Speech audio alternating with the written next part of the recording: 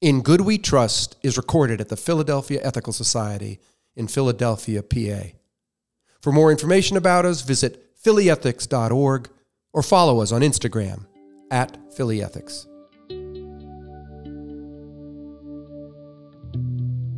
When I was young, my friends and I wanted to grow up to be superheroes. We collected comic books, wore Superman and Batman costumes. We imagined being drum majors in the Parade of Justice. But when I grew a little more and became aware of civil rights and the peace movement, I saw a new heroism epitomized by Martin Luther King Jr. His assassination shocked my young psyche. In a dark world of racism and war, how could we find our way forward without his shining light? He became the hero I wanted to be. Looking back at this adolescent yearning, it seems ridiculous. How can I even dare to compare my life to his? King lived a life of sacrifice beyond my comprehension. I've read a lot about this level of sacrifice during my life. I've read about Father Kolb, a Polish friar from Warsaw. During the Holocaust, he asked his Nazi tormentors to let him switch places with a young father sentenced to die by being sealed alive in a tomb-like basement with 9 others. The 45-year-old priest pleaded, "I am an old man, sir, and good for nothing. My life will serve no purpose." The guards granted his request. Later, the guards, used to the screams of their victims, were shocked by the voices singing in the tomb. When they entered the basement 10 days later to remove the bodies, Father Kolb was found alive, a living skeleton, but with a slight smile upon his lips. The others who had died had been given the gift of a shepherd who answered hate with love and eased their final days. One philosopher called this the miracle of moral heroism. This kind of moral heroism was demonstrated by Stan Moynihan, former president of World Vision. He tried to build a children's hospital in Cambodia, but the occupying Vietnamese military commanders denied his request. Moynihan pulled out a knife, cut his wrist until blood flowed, and said, "Don't look at my face, you'll only see the face of an enemy. Look at my blood." The hospital was built. These heroes are inspiring, but also unsettling.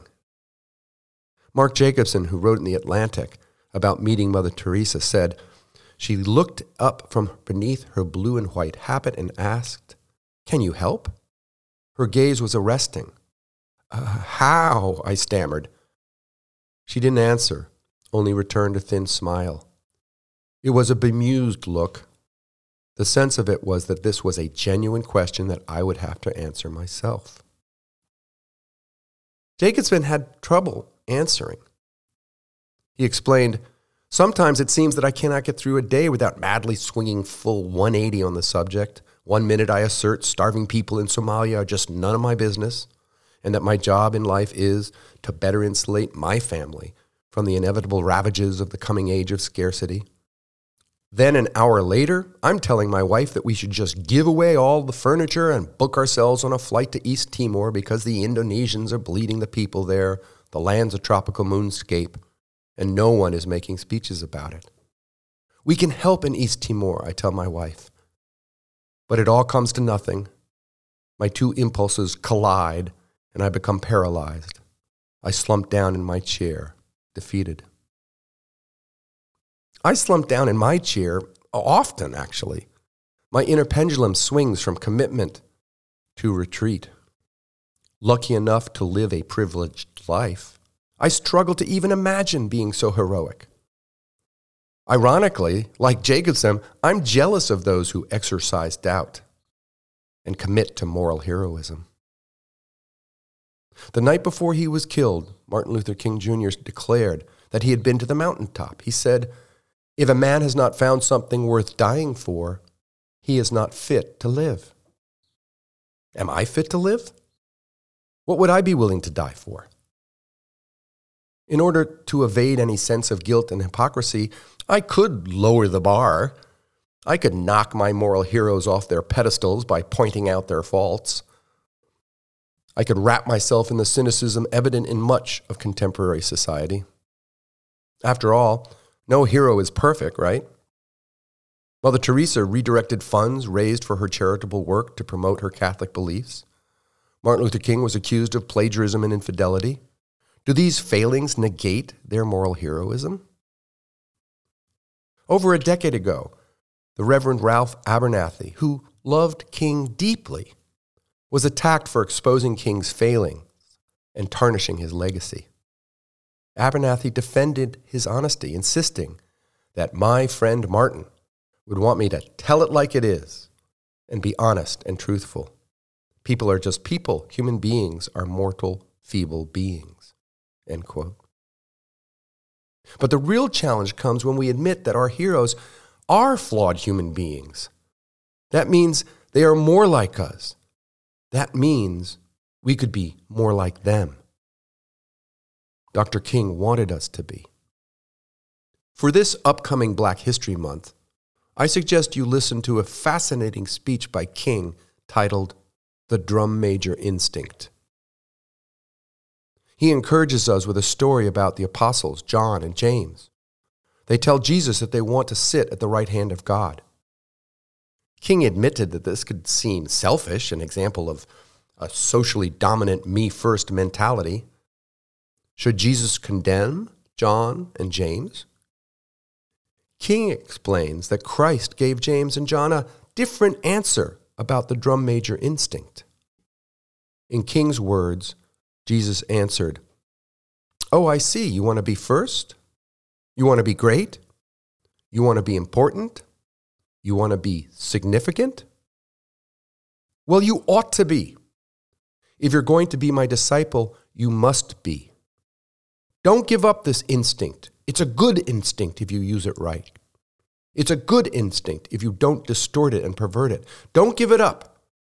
Keep feeling the need for being important. Keep feeling the need for being first. But I want you to be first in love. I want you to be first in moral excellence. I want you to be first in generosity. That is what I want you to do." A friend of Dr. King, Marian Wright Edelman, who founded the Children's Defense Fund, urged us to step up.